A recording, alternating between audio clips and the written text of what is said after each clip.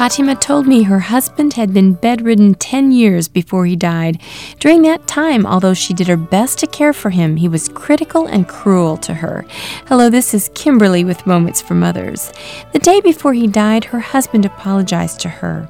The deep hurt of the last 10 years made it impossible for Fatima to say sorry to him. Finally, though, the next day, after much prayer, she did it.